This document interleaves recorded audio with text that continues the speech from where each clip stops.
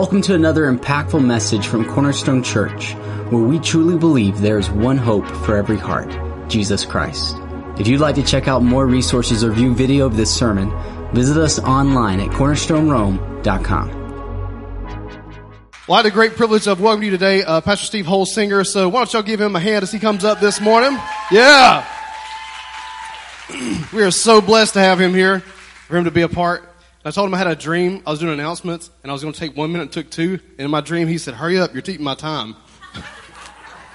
It's kind of funny. You can be seated. All right. Open your Bible to what we call the Book of Revelation. They would have simply called it the Revelation. And Revelation is different than any other Bible book. It's written during a time of siege, a time of warfare, and the Greek word for revelation is apocalypsis, and there's a form of literature called apocalyptic literature that's used in wartime. And in order to understand what's written or communicated, you have to understand the key. You have to have the key to the code. It's written in code. You have to have the key. I believe that the key to Revelation is the Old Testament. That the thing that the church understood and knew that their enemies didn't was the Bible and the Old Testament. Now, the world thinks they know Jesus, but there are aspects of Jesus that can only be known by revelation. They're only revealed to us by God, and the world doesn't know him. They think they do, but they don't. And so we're going to draw our outline straight from the book. This is going to be a 30,000-foot look at the book of Revelation, because it's impossible to cover all of it. But in chapter 1, verse 8, it gives us the outline. Jesus says, "I am the Alpha and the Omega, the beginning and the end, who was, who is, and who is to come, the Almighty." So there's our outline. Jesus who was, Jesus who is, and the Jesus who is to come. But in all aspects, he is the Almighty. Now, the world sometimes says, "Poor Jesus." I mean, they came into the world, they wrapped him in rags and put him in an animal food trough. Poor Jesus. He had very little impact. Only 120 people believed in him when he died. Poor Jesus. He was crucified and convicted as a criminal and killed with criminals alongside. Poor Jesus. They don't know Jesus. They don't understand him at all. Jesus is the one who was and who is to come, the Almighty. So let's look first at the Jesus who was.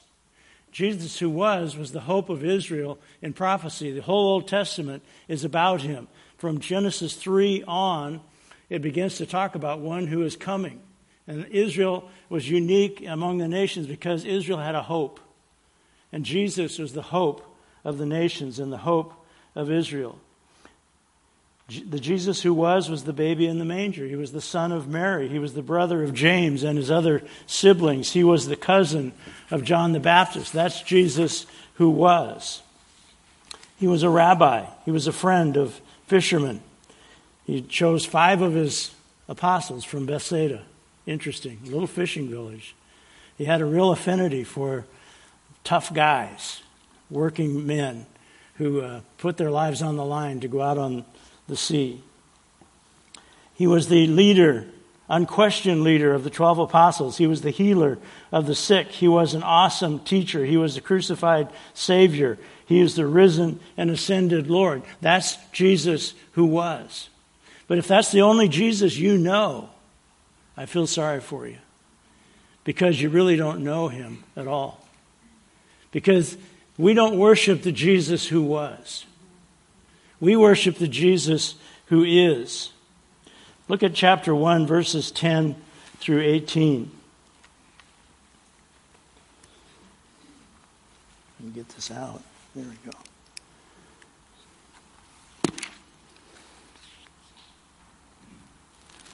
I, John, I'm in verse 9. I, John, your brother and companion in the suffering and kingdom and patient endurance that are ours in Jesus was on the island of Patmos because of the word of God and the testimony of Jesus. On the Lord's day, I was in the Spirit, and I heard behind me a loud voice like a trumpet, which said, "Write on a scroll," and a trumpet was, in those days, was like a siren. It was, "Now hear this, something important or significant is happening. Get out of the way. Write on a scroll what you see and send it to the 7 churches, to Ephesus, Smyrna, Pergamum, Thyatira, Sardis, Philadelphia, and Laodicea." And so the first concern of Jesus, as he's revealed in this book, is his church. Because the kingdoms of this world have great power and great authority and great wealth, but they don't have the ability to save anybody. And so the first concern of Jesus is his church. And he's walking among his churches and protecting them and interacting with them. He says, "I turned around to see the voice that was speaking to me, and as I turned, I saw 7 golden lampstands, and among the lampstands was someone like a son of man, dressed in a robe reaching down to his feet, and with a golden sash around his chest. The hair on his head was white like wool, as white as snow, and his eyes were like blazing fire. His feet were like bronze glowing in a furnace, and his voice was like the sound of rushing waters.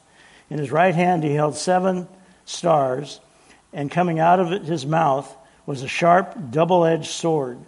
His face was like the sun shining in all its brilliance." Look what happens. Now, who is John? He's Jesus' best friend. He's the one that he entrusted his mother to. Jesus loved John. John loved Jesus. Jesus knew John, knew him intimately. He lived with him day and night for 3.5 years. John was there at the foot of the cross when Jesus was crucified. That's John. Look at the next verse. "When I saw him, I fell at his feet as though dead. He placed his right hand on me and said, 'Do not be afraid. I am the first and the last. I am the living one. I was dead, and now look, I am here. I am alive forever and ever. And I hold the keys to death and Hades.'" When John saw the Jesus who is, he didn't say, "Hey, bro, let's go fishing." He didn't say, "Hey, how's mom?" He didn't say, "How are the rest of those rascals that are your fellow apostles?" What did he do? He saw the Jesus who is, and the man who knew him better than anybody else passed out cold. He fell to the floor in a dead faint. And this should put to rest any of the idea of poor Jesus. You don't need to feel sorry for Jesus.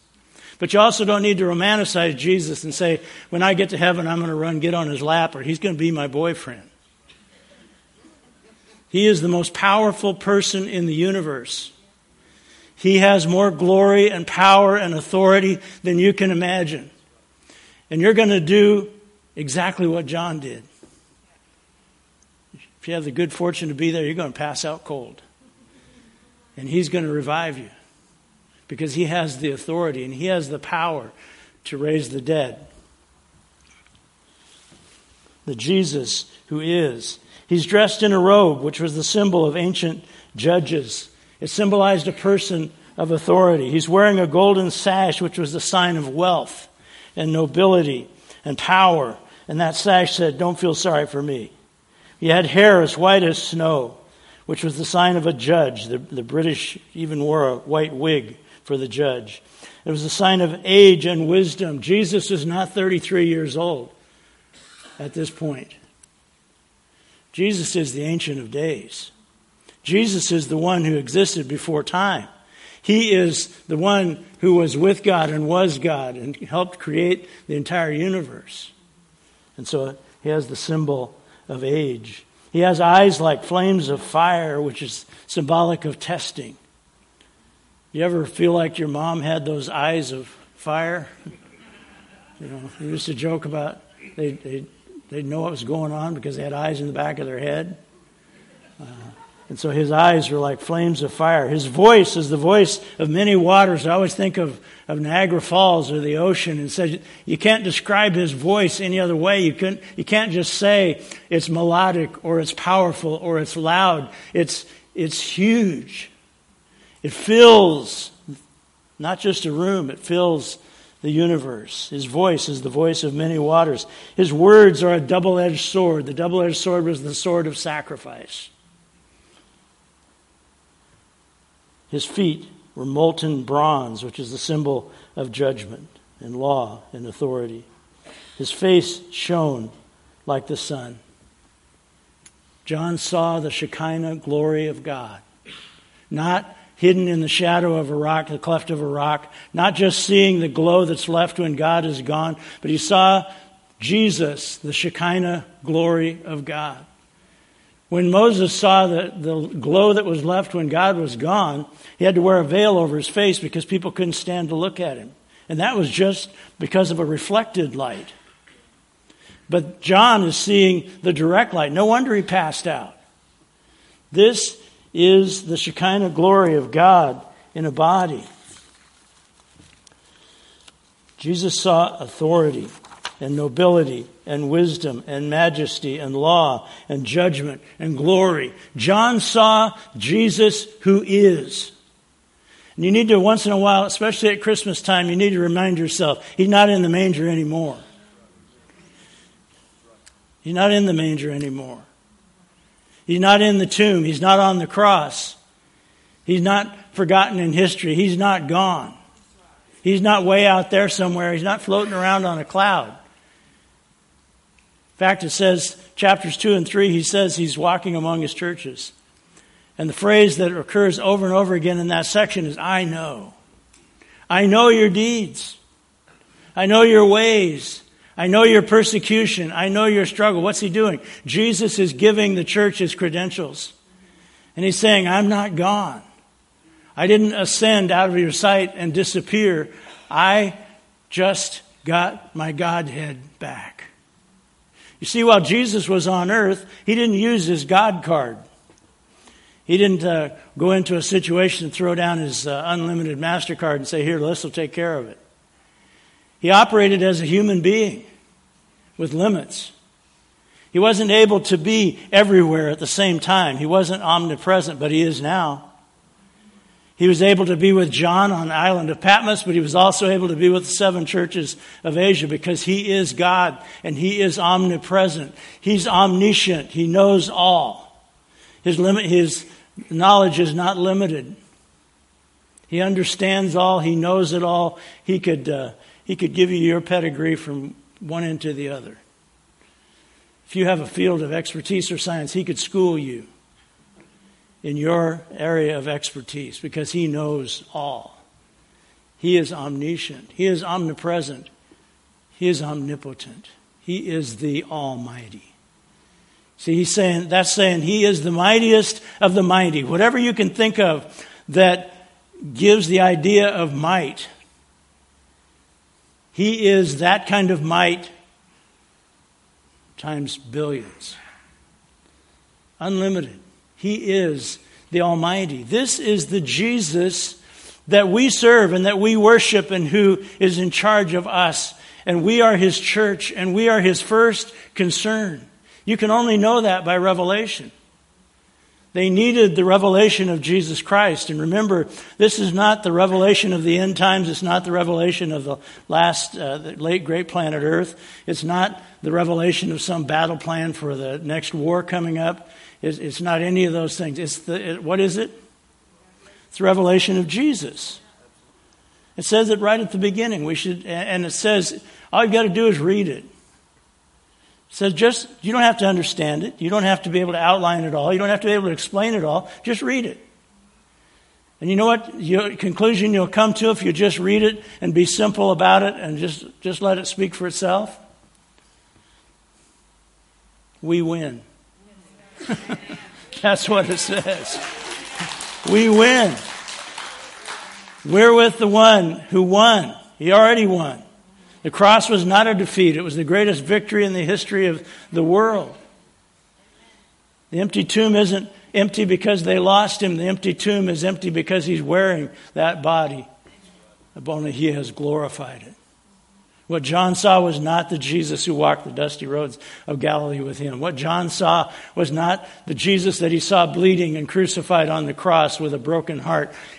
John didn't see the friend who would take care of his mother. John saw Jesus, who is. John saw the real Jesus, the Jesus that had never been seen before until now. Jesus, who is. I hope this will change your perspective on who you worship. What's he doing? Well, above all else, he's among his churches, chapters 2 and 3. Chapter 4, he's a Savior. Chapter 4, verses 1 through 6. After this I looked, and there before me was a door standing open in heaven. And the voice I had first heard, speaking to me like a trumpet, said, "Come up here, and I'll show you what must take place after this." And at once I was in the Spirit, and there before me was a throne in heaven with someone sitting on it. And the one who sat there had the appearance of jasper and ruby. A rainbow that shone like an emerald encircled the throne. Surrounding the throne were 24 other thrones, and seated on them were 24 elders. They were dressed in white and had crowns of gold on their heads. From the throne came flashes of lightning, rumblings, and peals of thunder. In front of the throne 7 lamps were blazing. These are the 7 spirits of God. And also in front of the throne there was what looked like a sea of glass, clear as crystal. In the center around the throne were 4 living creatures, and they were covered with eyes in front and behind. What's that saying? It's saying above all else, Jesus is the Savior. He's the one who sits on the throne. That might be frightening. But remember how this throne is portrayed. This throne is sitting on a crystal sea, glass. This throne is at the center of the universe. There's one seated on the throne. And he's surrounded by gemstones, emeralds and sardonyx and all kinds of precious gems. What's that going to produce? The light of the glory of Jesus the Judge, seated on a golden throne on a crystal sea, is going to produce a huge rainbow. And what's the symbol of the rainbow? God's not going to judge his people again. He's saying this is a throne, but it's not a throne to judge and condemn people. It's a throne of salvation. It's a throne that saves, because Jesus, who sits on the throne, is a Savior. He's not coming back to condemn the world. He's coming back to save them. He's not coming back to shame us. He's coming back to get us because of who he is. He is a Savior. The question comes up in chapter 4, verse 11. Who is worthy to open the scroll? I believe that the scroll is history. And it comes to a moment in John's perception where it has to be decided whether history is going to go on or not. And there was silence in heaven for half an hour, and John wept and wept because he understood there was something that needed to happen that wasn't happening. It couldn't happen. If history is up to us, there's no point in going on. I don't care who your favorite candidate is. If history is up to him or up to them,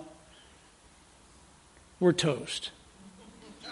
There's no point in going on because they don't have a clue.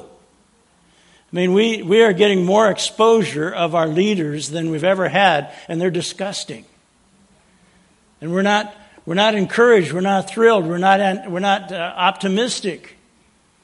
But we can be because there's a throne at the center of the universe, and there's one on the throne, and he's not running for election. He's already been inaugurated. He's in charge. He's the Lord Jesus Christ. He's the King of Kings.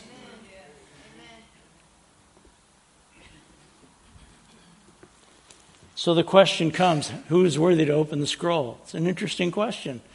It's not who's powerful enough to open the scrolls. It's not who's been given the authority to open the scrolls. It's saying who is worthy. You see, we have a ruler, we have a Savior, we have a God at the center of the universe who is holy. And He is worthy. And so the song of heaven is worthy is the Lamb to receive honor and glory and blessing and power. We sang the song this morning because that's who Jesus is. He is worthy. No one else is worthy. And the tragedy that John wept about was if salvation's up to us, it can't happen. If salvation is because of religion, it'll never happen. If salvation is because we get our act together and we become good people and we become good enough, it'll never happen.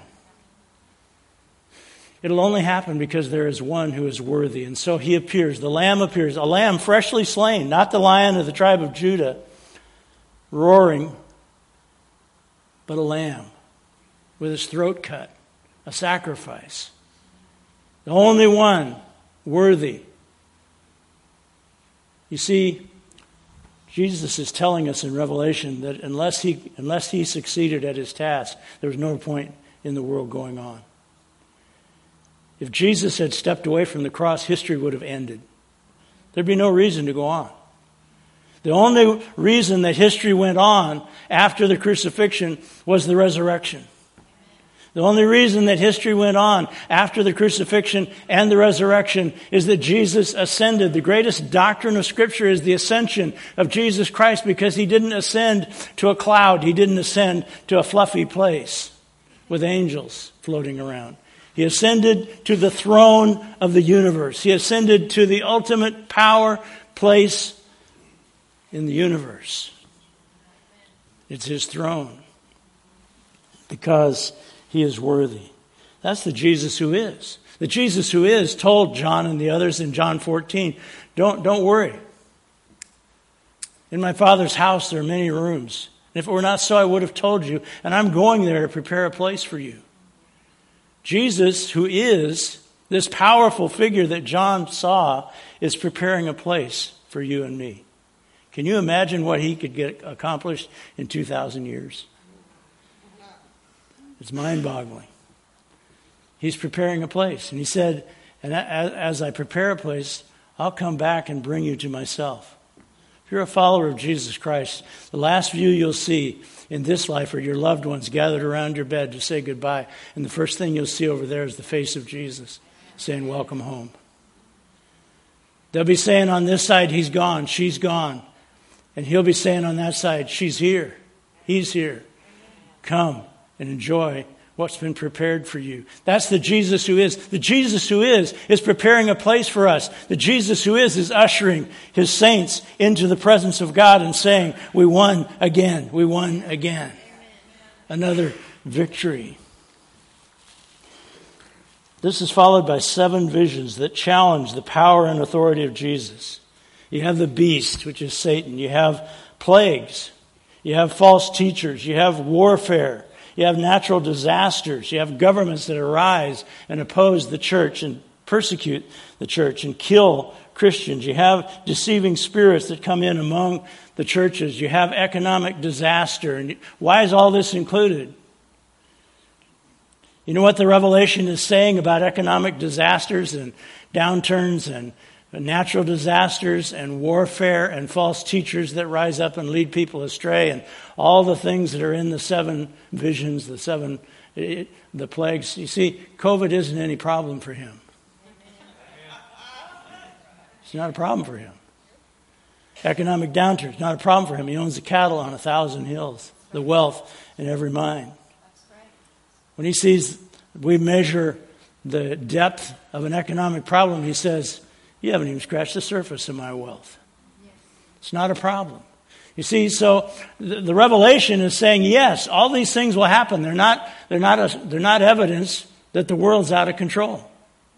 The world is under control, and the world is under the control of the one who sits on the throne.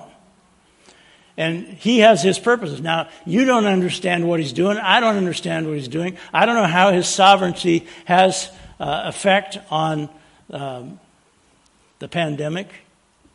I don't know why He's letting all these people die? I think he's trying to get our attention. I think he's trying to tell us, you don't understand half of what you think you do. You're not nearly as in charge as you think you are. And the best thing you can do is, well, you might try doing what John did. Just give it up and pass out. And when you come to, say, I surrender. You're in charge. And that's really the message of the gospel. Surrender to the King of Kings. Surrender to the one who is the Lord of Lords. Surrender to the one who is Almighty.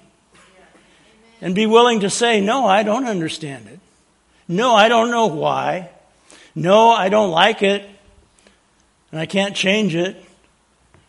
But I know the one who can. And I know the one who will. And I know the one who's really in charge. Jesus wins. That's the message.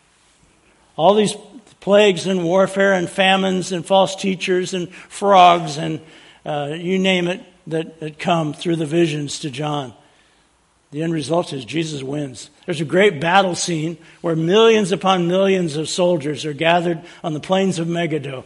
Big valley, a plain just below Mount Carmel where Elijah confronted the prophets of Baal. And millions of soldiers are gathered on the plains of Armageddon. And everybody talks about it. What a horrible, but they overlook one thing. They say, we're building up to it. The Chinese are building up to it. Iran's out of control. All of these things are going on. But if you go to the Book of Revelation and you have the nations gathered at Armageddon for battle to do warfare, the one thing you can't overlook, a figure rides onto the scene on a white stallion with a sword coming out of his mouth. And you know what the soldiers do? They do just what they did in the garden when Jesus said, "You looking for me?" They fell down and worshiped. There's no battle. The battle of Armageddon never takes place. There's no battle. Because you can't do battle with him. When they see who John saw, unprepared, without the eyes of faith, they're terrified. They do what John did. The soldiers coming up to conquer the Lamb and to win the victory and take over the world. They do what John did. They pass out cold. Because this is the Lamb. This is the one who is. But he's also the one who will be.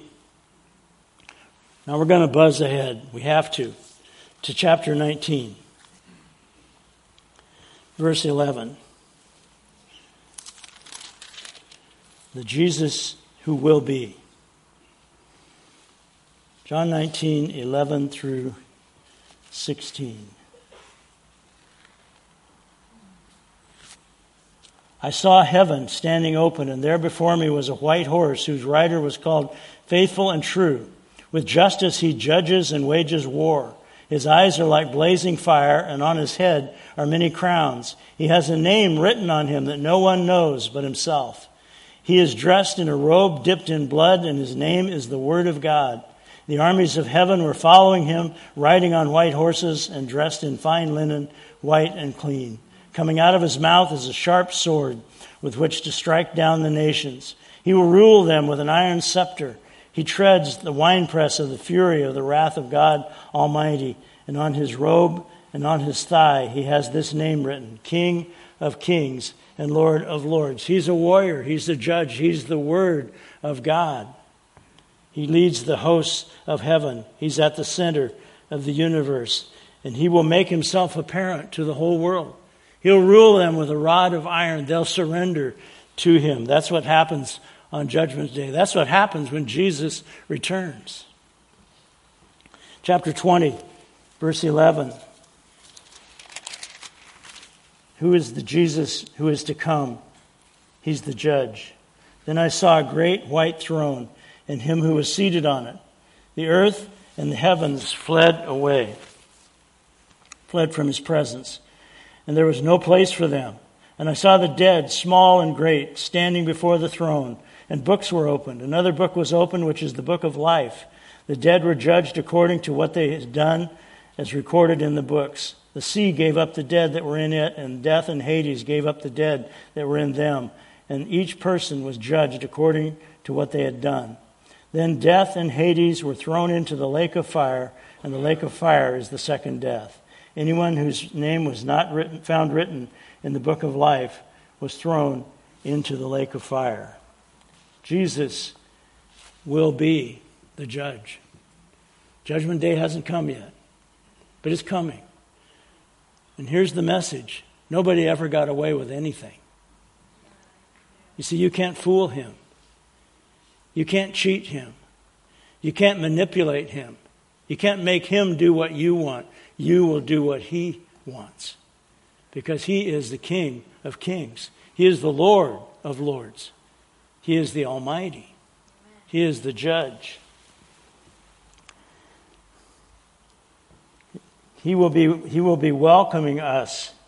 He'll be welcoming the hosts of heaven will welcome his own to the place that he's even now preparing. Chapter 21, verse 1. Then I saw a new heavens and a new earth, for the first heaven and the first earth had passed away. You see, Jesus is not just building a mansion. He's not just building a big hotel with lots of rooms. He's building a whole new world. A perfect world where righteousness dwells, where there's no sin, no death, no pain. Nothing that takes away from the beauty of the experience of knowing him. There's no longer any sea. See, there wasn't a need for a disposal site for all the garbage of the world. You don't need a sea in a place that's perfect. I saw the holy city, the new Jerusalem, coming down out of heaven from God, prepared as a bride, beautifully dressed for her husband. And I heard a loud voice from the throne saying, "Look, God's dwelling place is now among his people. And he will dwell with them, and they will be his people, and God himself will be with them and be their God, and he will wipe every tear from their eyes, and there be no more death or mourning or crying or pain, for the old order of things has passed away." And he who was seated on the throne said, "I am making everything new." And he said, "Write this down, for these words are trustworthy and true." What's the result of judgment? It's not condemnation. It's all things made new. It's Jesus revealing what he's been doing for 2,000 years and saying, "Looky what I did. Look what I made for you." He can't wait. He doesn't know when the day or the time will be, but he's anticipating it, and he can't wait. Because he's looking forward to showing you what he's done. He's looking forward to celebrating his churches. He's looking forward to saying to the world with their scoffing and their dismissal of the church, Look at here. These are my people. These are my people. This is my place. The Jesus who will be is the host of heaven, welcoming his own to the place that he even now is preparing. Chapter 21, verse 16 describes a glorious capital city lit by Jesus' presence. 21:16. Let me see here. The city was laid out like a square, as long as it was wide. It's a cube, just like the Holy of Holies. He measured the city with a rod and found it to be 12,000 stadia in length and as wide and as high as it is long. The angel measured the wall using human measurements, and it was 144 cubits thick. The wall was made of jasper, and the city of pure gold, as pure as glass. The foundations of the city walls were decorated with every kind of precious stone. The first foundation was jasper, the second sapphire, the third agate, the fourth emerald, the fifth onyx, the sixth ruby, the seventh chrysolite, the eighth beryl, the ninth topaz, the 10th turquoise, the 11th jacinth, and the 12th amethyst.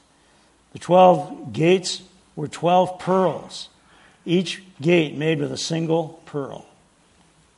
They're never closed. They're always open. The great streets of the city were of gold, as pure as transparent glass. I didn't see a temple in the city because the Lord God Almighty and the Lamb are its temple. The city does not need the sun or the moon to shine on it, for the glory of God gives it light, and the Lamb is its lamp.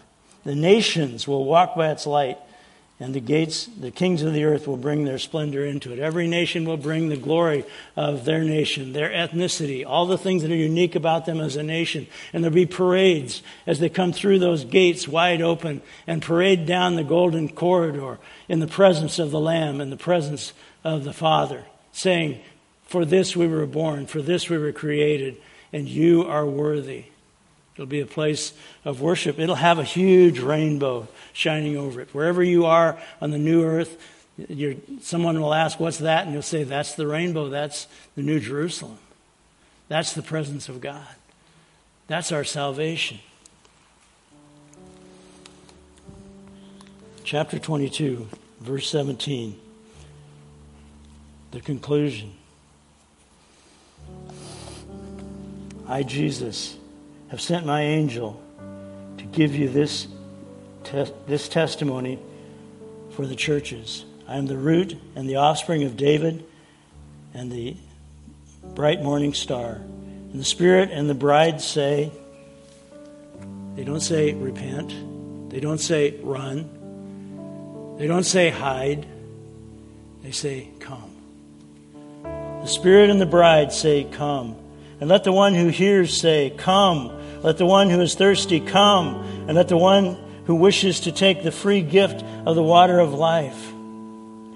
I warn everyone who hears these words, if anyone adds anything to them, God will add to them the plagues that are written in this book. And it ends this way. Yes, I'm coming soon. The Jesus who will be is on his way. History is hurtling through space, waiting for the presence of the Lamb, for the King of Glory to take his throne and to rule. And someday we'll see the Jesus who will be. He is our King. Let's run that video, Joey.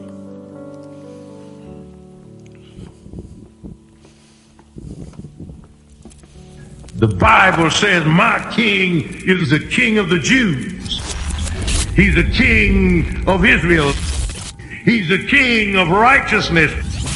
He's the King of the ages. He's the King of heaven. He's the King of glory. He's the King of kings. And he's the Lord of lords. That's my King. I wonder, do you know him? My King is a sovereign King. No means of measure can define his limitless love. He's enduringly strong. He's entirely sincere. He's eternally steadfast. He's immortally graceful. He's imperially powerful. He's impartially merciful. Do you know him? He's the greatest phenomenon that has ever crossed the horizon of this world. He's God's Son. He's a sinner's Savior. He's the centerpiece of civilization. He's unparalleled. He's unprecedented. He is the loftiest idea in literature. He's the highest personality in philosophy. He's the fundamental doctrine of true theology. He's the only one qualified to be an all-sufficient Savior. I wonder if you know him today. He supplies strength for the weak. He's available for the tempted and the tried. He sympathizes and he saves. He strengthens and sustains. He guards and he guides. He heals the sick. He cleanses the lepers. He forgives sinners. He discharges debtors. He delivers the captives. He defends the feeble. He blesses the young. He serves the unfortunate. He regards the aged. He rewards the diligent. And he beautifies the meek. I wonder if you know him. He's the key to knowledge. He's the wellspring of wisdom. He's the doorway of deliverance. He's the pathway of peace. He's the roadway of righteousness. He's the highway of holiness. He's the gateway of glory. Do you know him? Well, his life is matchless. His goodness is limitless. His mercy is everlasting. His love never changes. His word is enough. His grace is sufficient. His reign is righteous. And his yoke is easy and his burden is light. I wish I could describe him to you. Yes, he's indescribable. He's incomprehensible. He's invincible. He's irresistible. You can't get him out of your mind. You can't get him off of your hand. You can't outlive him, and you can't live without him. Well, the Pharisees couldn't stand him, but they found out they couldn't stop him. Pilate couldn't find any fault in him. Herod couldn't kill him. Death couldn't handle him, and the grave couldn't hold him. Yeah! That's my king. That's my king. Amen. That's right. Well, do you know him, right? Huh? Amen, amen, right? So, hey, man, listen. How about giving Pastor Steve Holsinger a great hand today? For that word, huh? Wouldn't you like him to do some more of that, huh? Wouldn't you like him to do some more of that, right? Maybe next year we can't do like it's hard to break down a Bible book in 30, 40 minutes, but we could. What if we took a book and did a couple of weeks on it? What if we could talk him into doing a couple of weeks, huh? What do you think, huh? Would that be cool?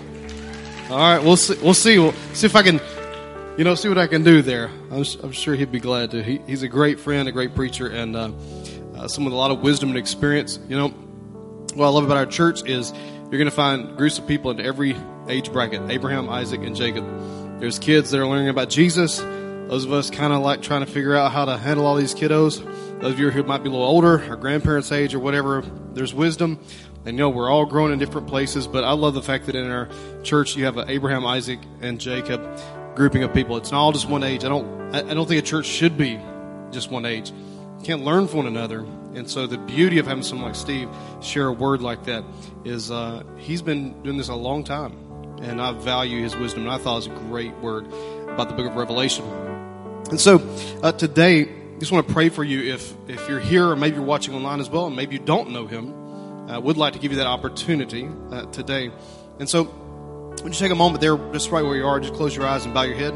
And at home as well, maybe you're with your family, and you're watching online and you just clicked on and you're like, I don't know if I know this Jesus. I've been told he would not accept me, but the reality is Jesus will accept anyone who turns to him. His blood, it does not discriminate. It doesn't look at anyone and say, well, no, it's not for you. His blood is for anyone who will turn to him. And so if you're at home right now watching, we want to pray for you and everyone in here as well. We're going to pray this prayer together. I'm going to lead you in this. If you're at home, just pray and just repeat this after me. It's a prayer of surrender, like Steve just said. So just with your eyes closed and your head bowed right there out of reverence before him, just pray this with this whole church. Say, Dear Jesus, I come to you today and I give you my heart. And I surrender my life to you. I turn to you today and I ask you to save me, to forgive me, and to cleanse me. I make you the Lord of my life. In Jesus' name, amen. Amen. Man, if you prayed that prayer, we are so proud of you, right, church? Would you give me a hand? Amen. So proud of you, and what we'd love for you to do right now, if you're watching online or in this room as well, you can go to connect.cornerstone.rome. We'd love to get you started walking with God, give you some materials, get you anything you might need. It should be in the text screen there on your screens or computers, phones, whatever you're watching on TV. It'll pop up right there, connect.cornerstonerome.com. If you're in here and you need help in any of those areas and walking with Christ, you need some help getting started in your journey with Jesus, we'd love to help you with that as well. And so before you go, just a reminder, next week is online only. We'll be streaming everything online. It's going to be a great time. You're going to love it with your family. And then just want to say thank you for this year. Thank you for all that you've done. I've had different people ask me different questions about end of year stuff.